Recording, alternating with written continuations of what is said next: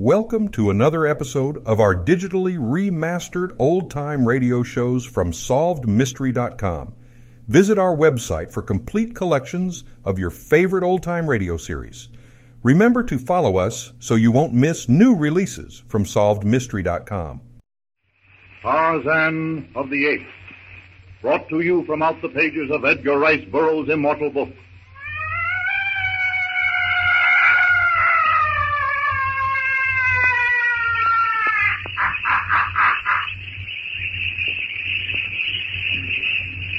The jungle is uneasy. Brutish instinct warns against this invasion by humans, and the small apes, chattering excitedly, take to the slender branches of the tall trees. Perched high in the twisted branches of an aloe tree, Tarzan watches with resentful interest, waiting to see whether or not these M.E.N. will heed the warning he has fixed on the door of his hut. His hut. He clenches and unclenches his hands as he thinks of what he will do to them if they dare to invade his domain. Daddy! Oh, Daddy! What are you doing? What was that? Tarzan leans forward. That voice is different. He brushes aside the sheltering leaves of the aloe tree and stares fixedly at Jane Porter. His heart beats faster. Something, he knows not what, stirs in his breast. This M.A.N. is not like the other. It is lighter, fairer, more graceful. Tarzan's eyes eagerly follow Jane's every movement. With effortless ease, he reaches above him, pulls himself to a higher branch to better his view. The difference between Jane and the others puzzles him. Instinctively, he feels it, racks his brain seeking a comparison. Lithe, graceful, like Sabor the lioness, compared to Numa, her lord and master. More like the she's of Mongo's village, where he gets his arrow. And he touches the quiver on his back that reminds him he will have to go there again soon, brave the horrors of that cannibal kraal, and plunder the chief's hut for a fresh supply. He looks again at Jane. That must be it. This M.A.N. must be a S.H.E. All the resentment against the invasion of his home falls away from Tarzan. If she is to use his hut, then they can all use it unmolested. Tarzan reaches out, grasps the tough stem of a giant ivy vine, and with scarcely the disturbance of a leaf, drops rapidly hand over hand to the spongy moss floor of the jungle carpet. Moving the tall grasses and shrub plants, he skirts the clearing about the hut. With the caution born of the jungle, silently, stealthily, Tarzan creeps toward the approaching party. Well, those blighters seem to have stopped firing. Yes. I'm glad, too. It's frightfully annoying. I suppose the next thing to do is to get ourselves out of sight of those pirates and make preparations to defend our lives if they come ashore. Hadn't we better get this stuff out of the boat and take it somewhere? May I make a suggestion? Since Mr. Clayton here is an army man, and we seem to be embarked on a sort of Robinson Crusoe or a Swiss Family Robinson affair, I would humbly suggest that Mr. Clayton be appointed head of the party. Well, now, I feel that I'm not... Harry, Clayton, now you must assume the responsibility. I'm in favor of it.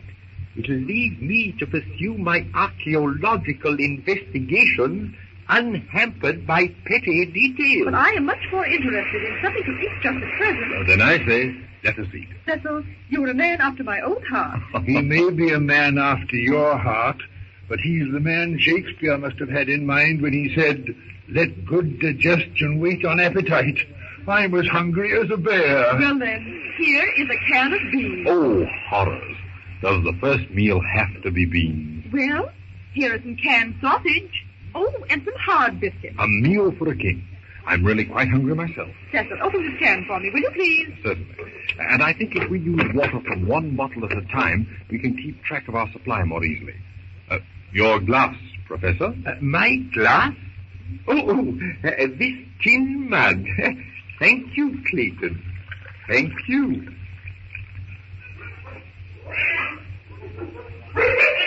What is that? Well, I don't know. It might be anything. Move sticks. Move sticks. What's wrong, Daddy? Yes. What's wrong, eh? What's that, my dear? I asked you what you were annoyed about. Oh, yes. Why, I've mislaid one of my books. Well, Daddy, we have just escaped with our lives. Here we are, stranded on the west coast of Africa, and you're worried about a book. But it's a very fine book, my dear. One by Professor... Oh, no, I can't for the life of me remember the man's name. But it's about... let me see now. What is it about? Well, I don't recall the title, but its subject matter is of undeniable interest. Well, Professor, it will soon be dark. I think we ought to see about getting some sort of a shelter ready for the night. I don't like to build a fire so close to the jungle, but at the same time we have to think about wild animals. Wouldn't we be safe on the beach? I don't like the idea of being within gunshot of those pirates. There now. That's the sort of thing I like. By the way, where's Philander? He wandered up shore. He could look out for himself. I hope. Don't be too sure about Philander. He is as helpless as a child. Why, the number of times I've had to look out for him. He's a regular old fossil sometimes. Hey!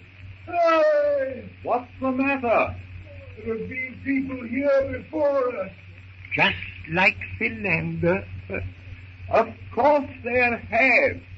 Hadn't I told you that the theory of the land of the two rivers being the cradle of civilization is erroneous?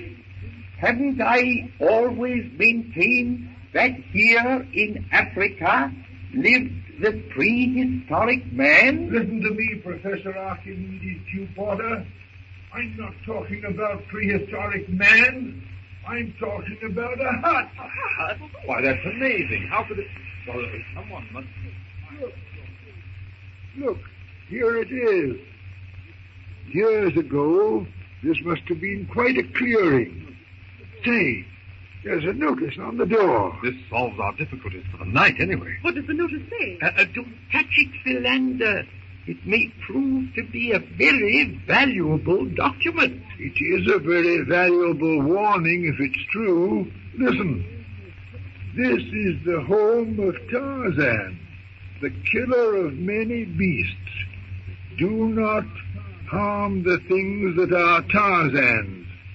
Tarzan watches, and it's signed Tarzan of the Apes. Well, what can it mean? I don't know, but it's obviously many years since the cabin was built.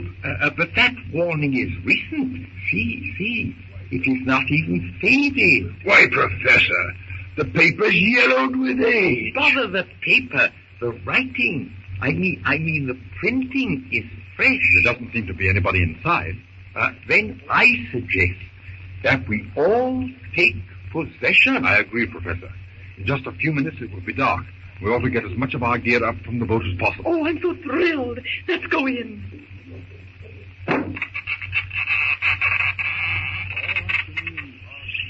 All afternoon, Tarzan watches the party unload their boat, but especially he watches James.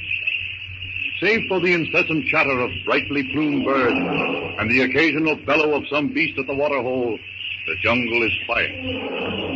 The slanting rays of the dying sun, as it sinks into the foam-flecked waters of the Atlantic, lights the depths of the jungle with a ruddy glow, while high overhead, the locked branches of giant trees, like the apse of some vaulted cathedral, are lost in purple shadow. The jungle twilight is short-lived. In one last blaze of light, the sun dips over the rim of the world. Night falls swiftly on the primeval forest. And still Tarzan watches. A lantern is lighted in the hut. It shines through the blackness like the reflected light from the facets of a diamond. Tarzan stirs. It's time for him to seek his leafy bed. But interest in Jane is stronger than the wooing of sleep. He rises to his feet. His bronze body melts into the friendly shadows as he moves noiselessly toward the hut. But what of Yount and his rascally crew of cutthroats? What of Tracy, who has finally reached the ship with a map of the hidden treasure? Yount has ordered out a boat, loaded it with picks and shovels, and with the map clutched in his grasping fingers, has brought his gang of ruffians ashore. According to this map, We go 150 paces north from this rock, then 50 paces east, then 15 paces south, and she should be there. Don't say how many feet down, though. The only way to find that out is to dig. So get busy. Who are you ordering of? Oh, ain't you gonna do no digging? I'll have you understand, Snipes. I'm captain here. Listen to him, Mike. Captain. And what about Trifie? Ain't he? He's only alive because I need a navigating officer. But if he tries any monkey business, it'll be curtains for him. And it'll be the same for any man that tries any monkey business with Captain Yount. Now, come on now. Show some speed. Get digging. Oh, you ain't gonna take a shovel, eh? No, you limey swab. All right, then. If you won't take a shovel, you'll take a pickaxe.